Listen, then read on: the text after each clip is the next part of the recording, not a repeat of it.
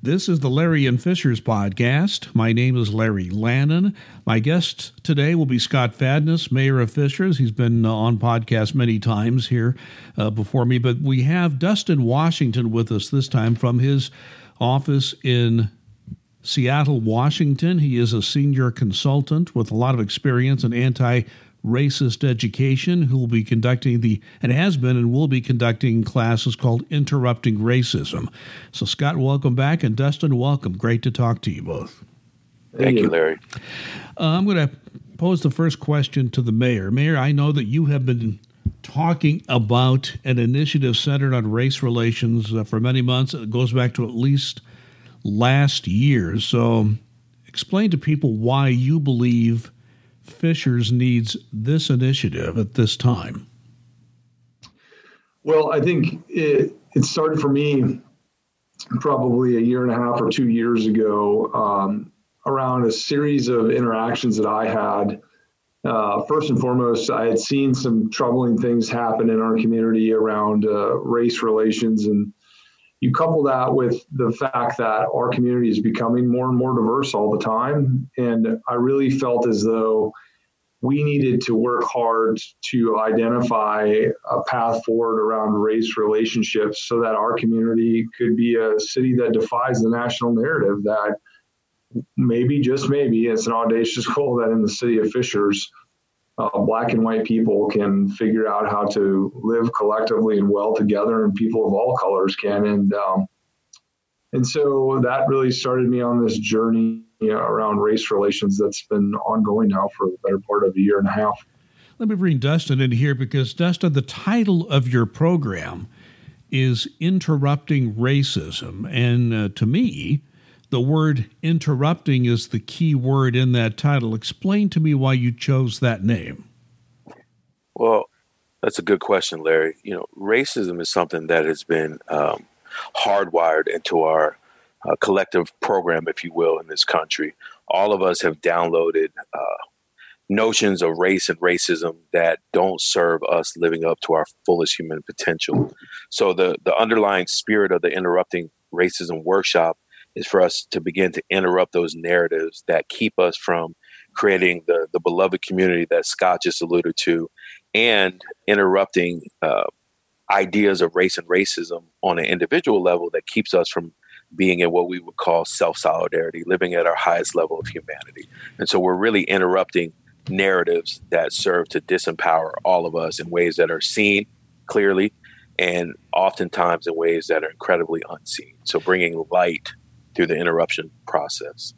And having been through your program, I do know that it is centered a lot on, you call it hardwired, yet our culture, our social media, our media in general, what we take in every day, has an impact on us. Explain how you try to explain to people how to deal with all these messages that are embedded in us, whether we like it or not. Sure. Well, the first step is first understanding that we've all been socialized. And when we think about the socialization process that all of us go through, in many ways, that's the great unexamined in our society, in our lives. Socrates said the unexamined life is not worth living. And so we begin with helping people to understand first that we're all socialized.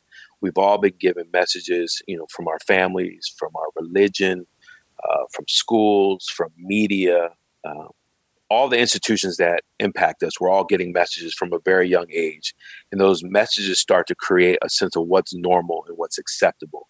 And when we put that in the context of race and racism, what has been normalized and acceptable are the disparities that we see across every system. If we look across every system in this country, we will see that Black people and other peoples of color are faring worse than white people. We've also received messages of whose lives are worthy, valuable, whose lives are not. And those messages lay within our subconscious mind. Those aren't messages that we're conscious of. Most of us consciously want to be really good people, but there there's stuff going on in our subconscious mind, which really runs the show of our lives. And the only way we can get to creating meaningful equity in our society is beginning to understand first, number one, that we've been socialized. None of us are immune from that socialization. Number two, understanding that things are coming up from our subconscious that we're not clear about, that's helping to perpetuate inequities. And once we begin to have that conversation, then we can begin to have a conversation of making policy level changes and things of that sort. So the socialization process is the beginning of the conversation. Can you give us, and I know that's a big concept you're explaining to us. Could you give maybe one or two examples of how we get socialized in this way? Oh, absolutely. So I think about my childhood. In many ways, like many of us, I was raised by the TV. I was a big consumer of television. So when I go back to my childhood, there was very few images of Black people in the media. The images commonly that we would see was either we were portrayed as shucking and jiving, maybe, playing some sports. And often we would be portrayed as criminals and things of that nature, right? So you think about that. Those are the messages we're getting over and over and over. And on the other side of that, you would see white people being portrayed in the media in every way possible, shown as full, actualized human beings. And so subconsciously, now, of course, I was getting messages from my family, that as African Americans, as Black people, we're as good as anybody else. I was getting those messages, but the predominant messages I was getting on a subconscious level was around Black people and other peoples of color being less than. I think about, my grandfather's a big fan of Westerns. So I grew up watching a lot of Westerns. In those Westerns, indigenous people, Native American people were portrayed as savages. The white cowboys or cavalry officers were portrayed as heroes, right? Now, that will give you a message around the worth and value, both of Native American people and the worth and value of, white people in that context, Western movies. And so those messages are very subtle, but those messages definitely lay within our subconscious mind and start to shape how we will relate to each other on a day-to-day basis. So that's just one example, but there's countless examples. Yeah, those old Westerns are a great example. Mayor Fadness, let me bring you back into this. You referred to the national narrative on race. How would you describe that? And I assume you're talking about it well before the George Floyd and the most recent racial incidents in our country. Tell us what you mean when you say that. Well, it depends on how much time you have, Larry. It's a big, heavy conversation. But to be honest with you, and this would probably be a bit controversial, I think the national narrative on race and race relations is a bit intellectually lazy. It's emotionally charged on both sides of it. Yet the work, like the hard work that needs to be done and the creativity and the humility that has to go into helping each and every individual reach their full human potential has very seldom ever takes place in this conversation. We never get beyond people's own personal emotions or the projections of whatever is going on in their mind. And so for me, when I first met Dustin and went through his program, what was refreshing and challenging all in the same for me was this idea that I have to understand the historical context. I really, there's a lot of work to be done to understand the context for which you find yourself and how that environment, that context influences the way that you think and perceive things. And if we can get more people willing to do that, then the solutions won't be so difficult to find, and getting people to change potentially may not be as hard. And so it was just, this whole attempt was to try to create a different path forward. And what we've seen repeat itself over and over and over again at the national level. So, Mayor, go ahead, Dustin, go right ahead. I didn't say anything. I'm sorry. Okay. Well, let me I think we're getting some feedback here. That's okay. Mayor, just one other to follow up on that, because you did mention the national narrative and explain that again. When you discuss race relations with people in Fishers, what do you hear? Well, I think as complex as human beings are, that's how complex and diverse the answers will be. There's a reluctance to have the conversation often, just like the mental health initiative. There's a denial for sure on some level. And I think part of the challenge that I've seen, particularly at times with the population, the white population, is that by having this conversation, somehow they get very defensive in the sense of one of two things. One, they either view it as a reflection upon that they somehow inappropriately got to where they are in their life, that somehow the rules were rigged, and therefore the accomplishments they've made in their life that they're proud of is somehow minimized. Or very personally, they take it in the sense of, I'm not a racist, I've never been racist. And I think one of the things that Dustin could speak to more intelligently and more eloquently than I could, but certainly is a situation, there's a difference between racism and bigotry.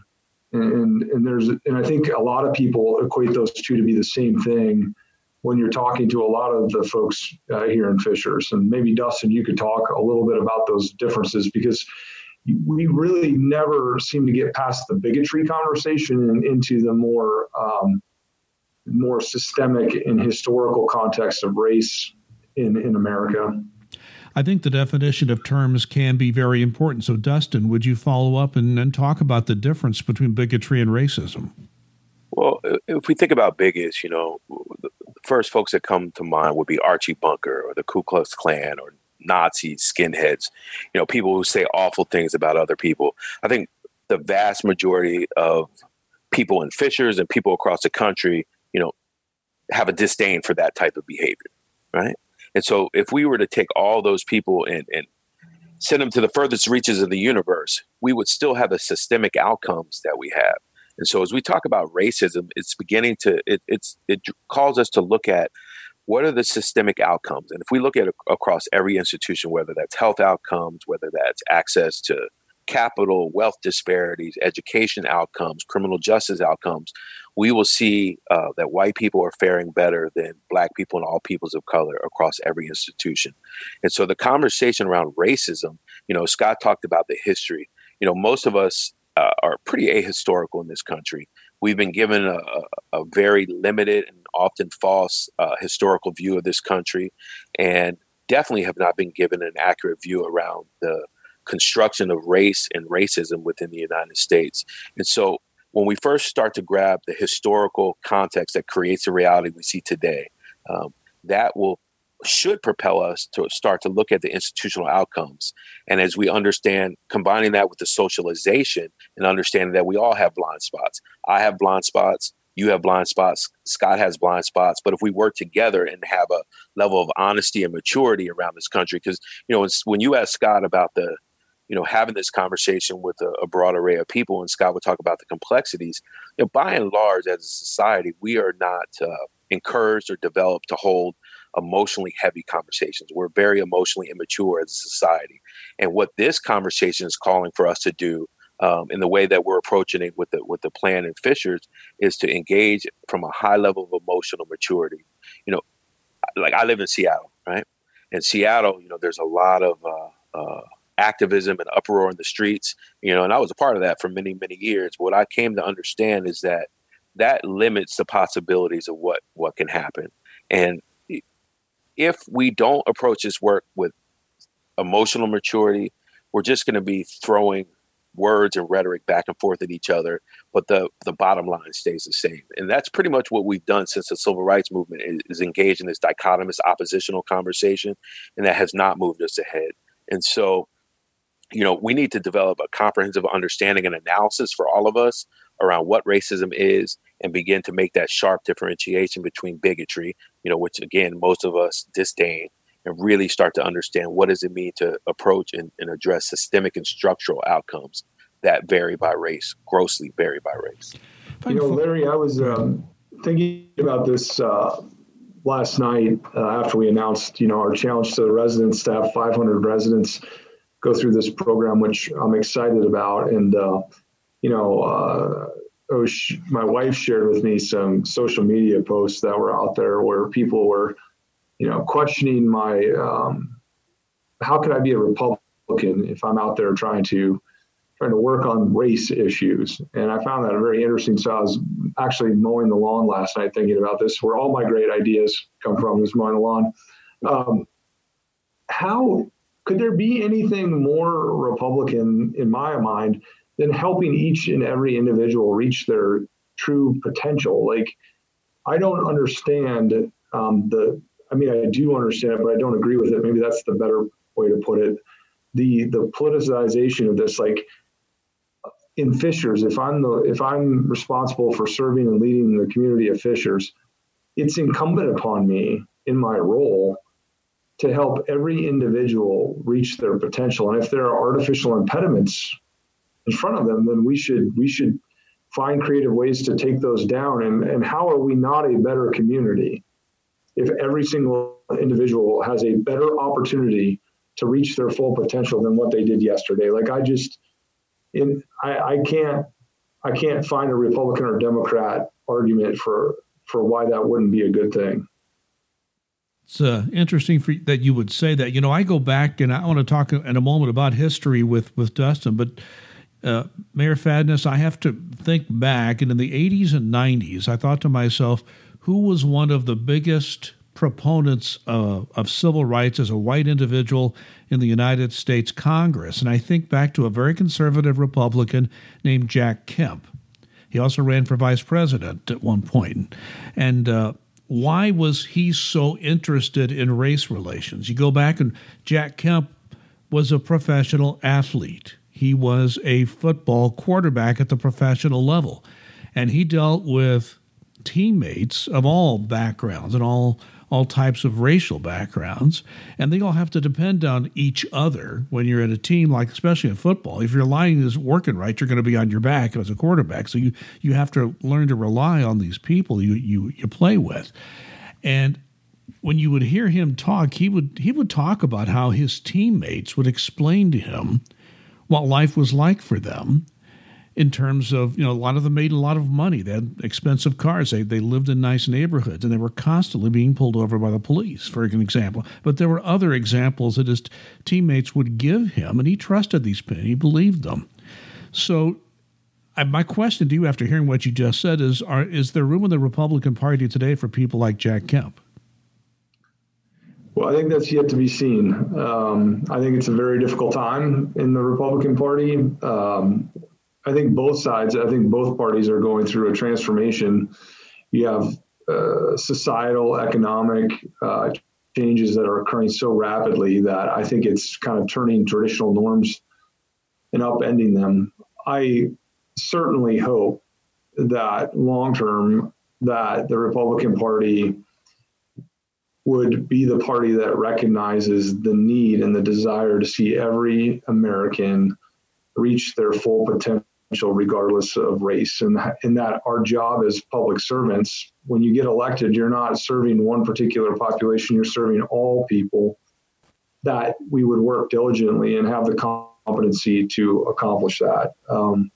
I certainly hope that that's the party that I belong to for the long term. Dustin, I want to talk about history, but before I do that, since the mayor brought this up, how do you react to some of the national narratives that you're hearing, and how do you react, and how do you advise people to take it all and digest all that?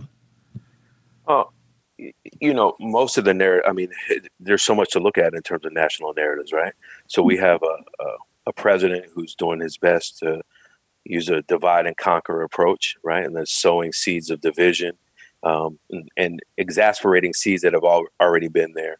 I think for most people, they would be served best as stepping away from the sensationalized conversation, the emotionally driven conversation, and understanding that emotions are going to come up when you're consistently bombarded with images of Black men being killed by the police.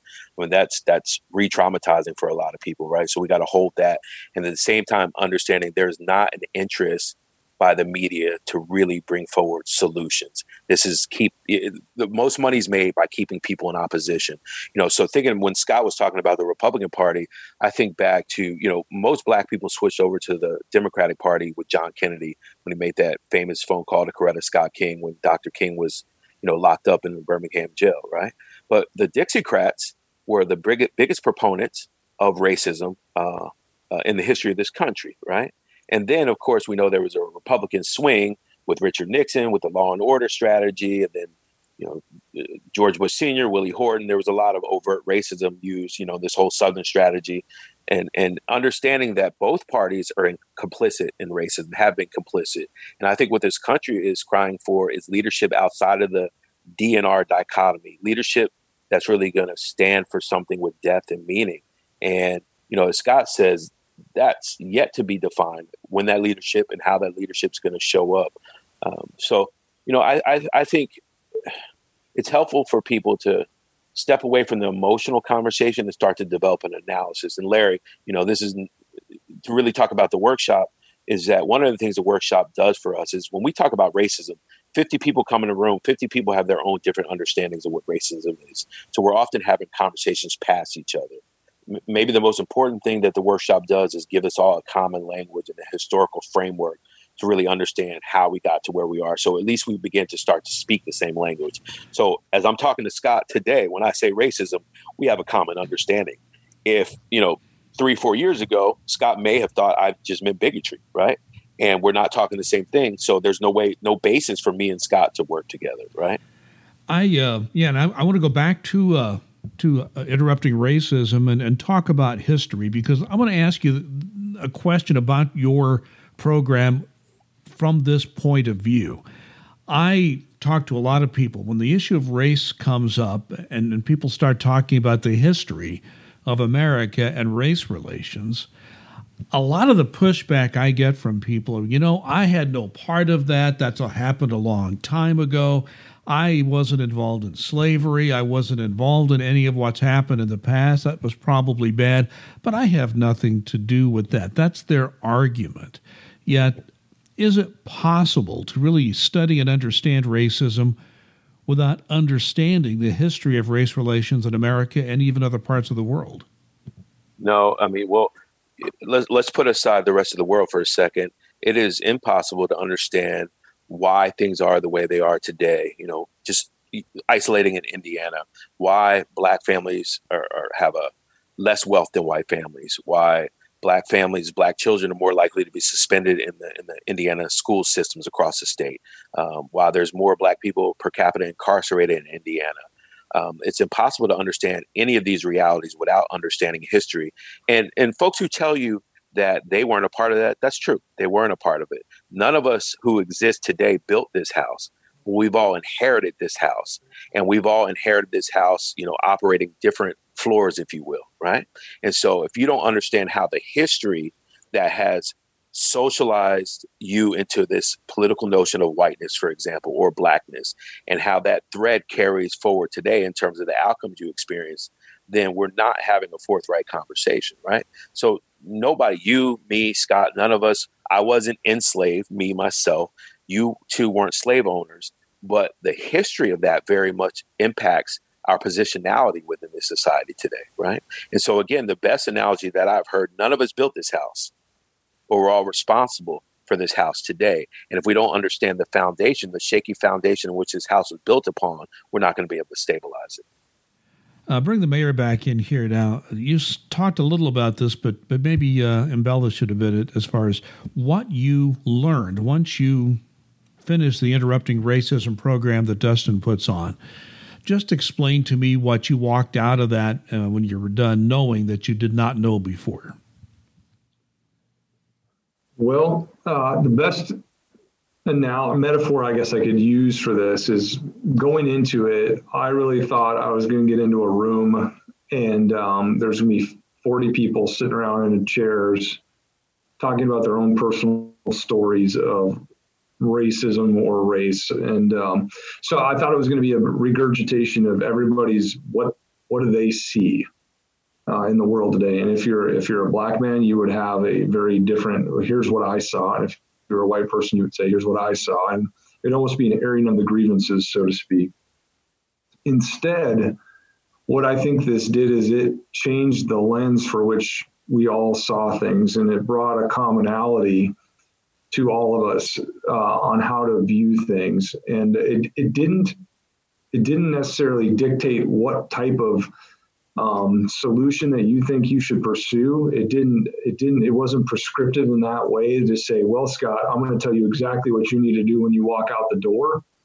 But instead, what it did is, I'm going to give you a framework, a lens, if you will, to view these difficult conversations and difficult problems that we have in America, and then use your insight, use your intellect, use your belief system along with that new lens to go out and try to identify creative solutions to address problems. I think that's what appealed to me about this program, because we've all had the conversation about what I would call the retail side of race relations, right? The small or large insults and offenses that have occurred on a daily basis.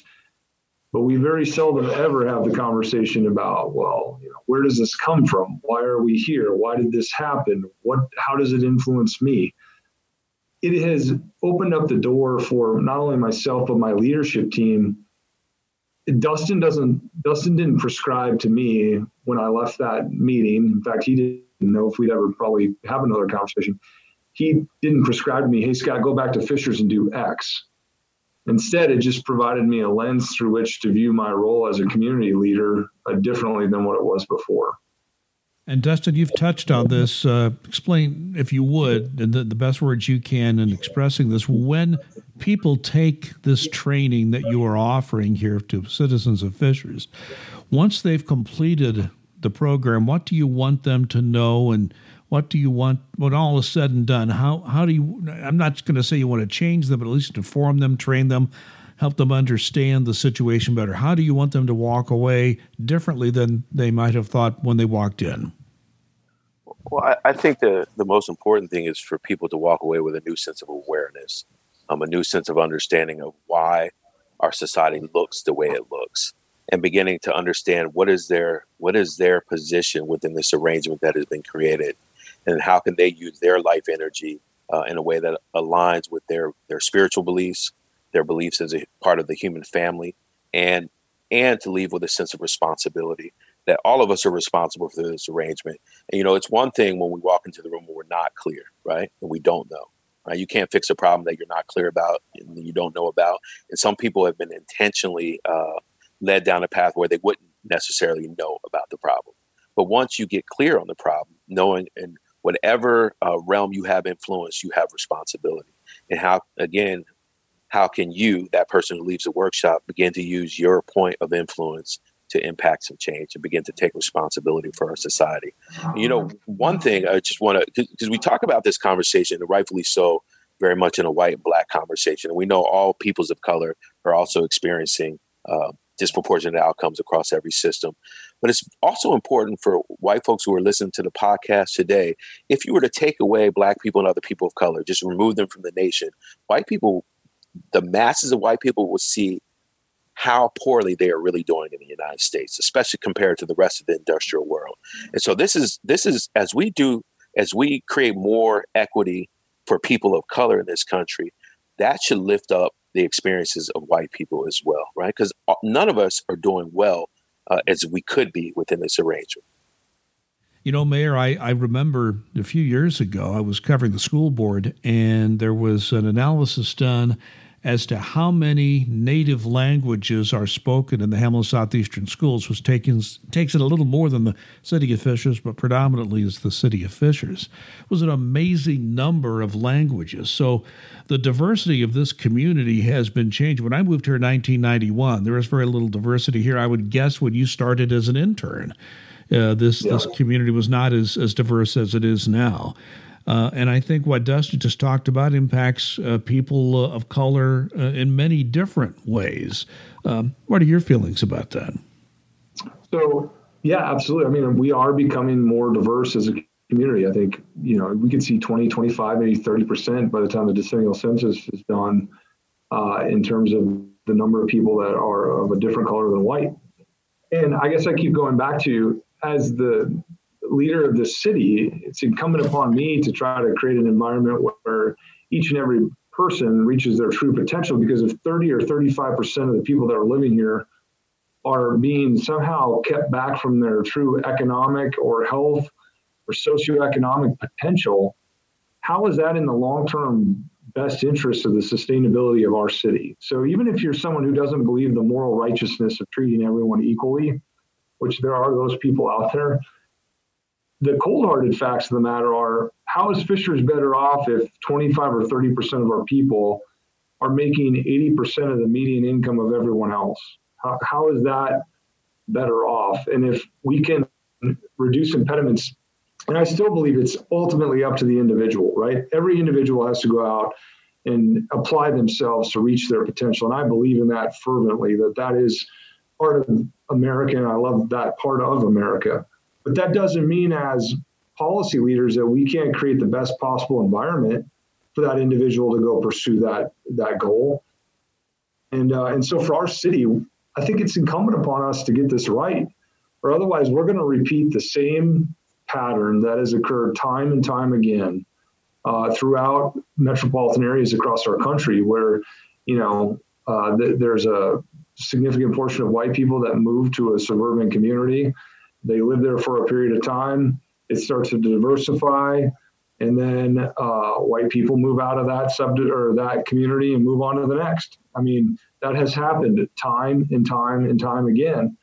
And I just believe so much in the potential of the Fishers residents that we have the opportunity to change that pattern and create a truly sustainable community.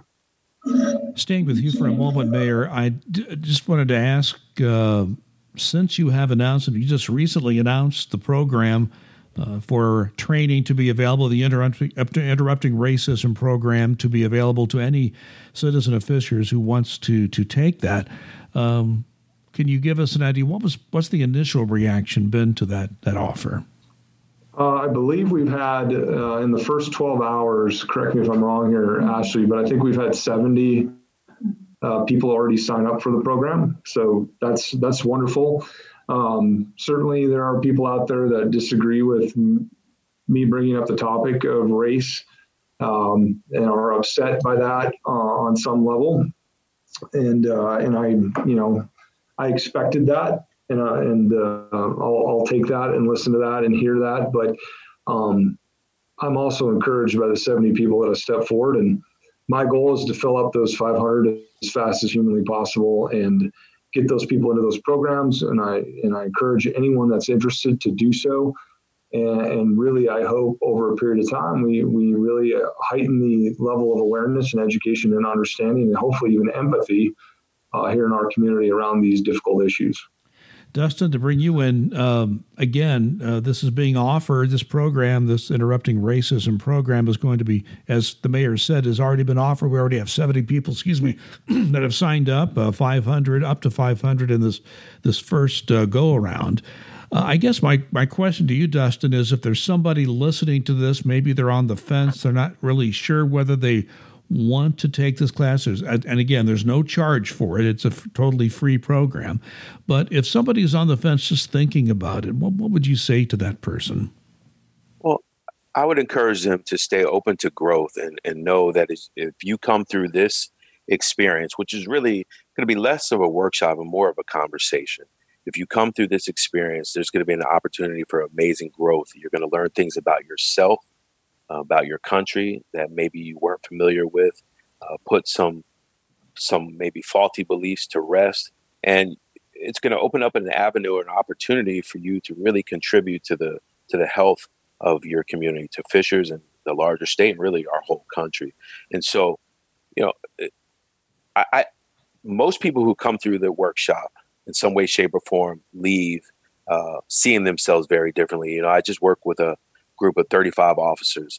And many of them, as you can imagine, because of the conversation happening in the country right now, came into the conversation very defensively. But one of the things we pride ourselves upon in the Soul Focus group is always reflecting the humanity back to everyone that's in the room. And they got to hear things that they had never heard about the history of this country, concepts like redlining, right? And how redlining impacts communities, both redlining that was legal up until 1968 and now de facto redlining. So just using that as one example, they got to hear history. They got to understand socialization and how, in spite of their best intent, they still have downloaded biases that impact how they serve other people. And the only way we can move through any of these problems is first to understand there is a problem, understand how the problem was created. Then we can start to use, as Scott said earlier, our intelligence to start to solve these problems. So it's an amazing opportunity for growth. And, I think people will get a lot out of the experience and in turn be able to contribute a lot to the city of Fishers. Mayor, same question to you. Somebody's on the fence. They're not quite sure whether they want to participate. What's your message to them? You've been through the program. Well, look, I think everyone's going to go in there being terrified of being labeled something, being judged on some level. And I want to put everyone's apprehensions aside in regard to that. And I don't believe that anyone that's going in there going, well, they're just going to tell me how terrible America is or how terrible white people are. That's not what this conversation is about. There's a real opportunity, as Dustin put it, to learn and grow and make our community better through hard work and exercising our intellect and our values. And so, if for no other reason, out of curiosity, if you're someone who's just never been able to have the conversation or really been around it. I grew up on a farm in the middle of nowhere in North Dakota. I went to graduate school and undergrad in predominantly white places. I moved to Fishers. There is nothing, and Dustin and I have had this conversation, there's nothing in my background that prepares me to have a conversation about race.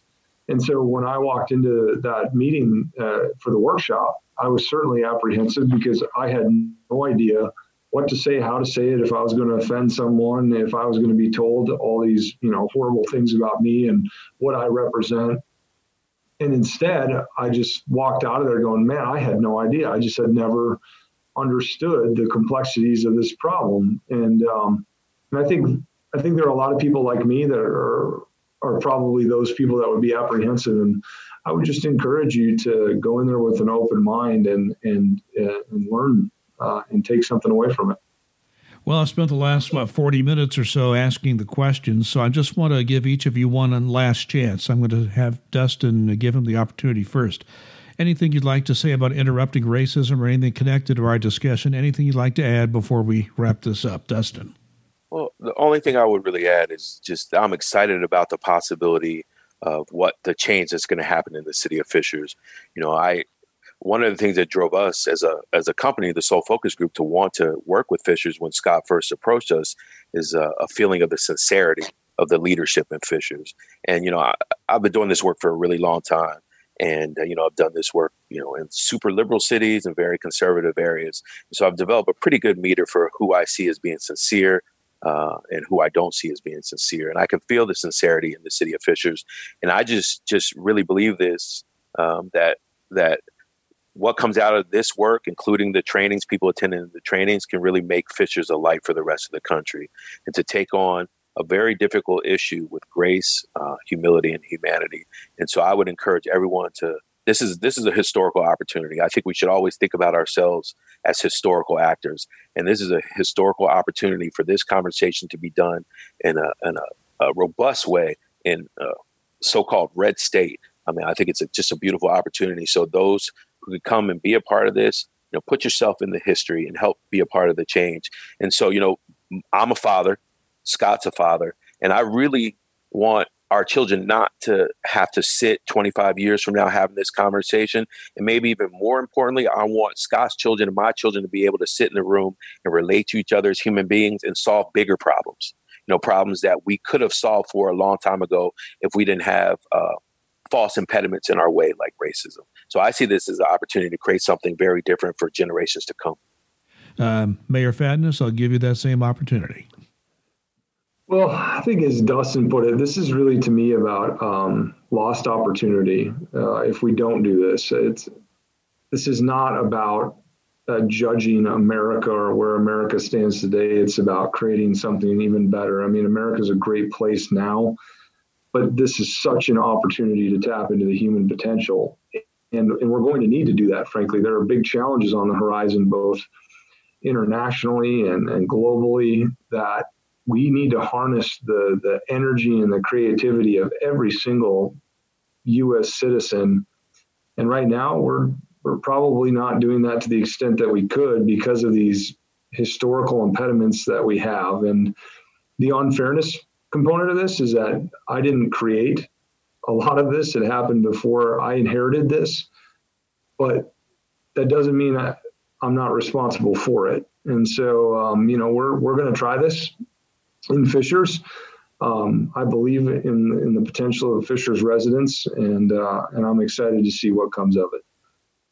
Heard Mayor Scott Fadness. Before him, Dustin Washington. He is a senior consultant who will be running the anti-racist educational program, Interrupting Racism. The mayor has already had many people on his staff take this program, and other leaders in the community have been given the opportunity to take this. And Mayor, just one last thing, how do people sign up? They can visit our website. It's actually on our Parks Department website at playfishers.com, and you can schedule up. There's a 1-day course or a 2-day course. It goes from really September through November.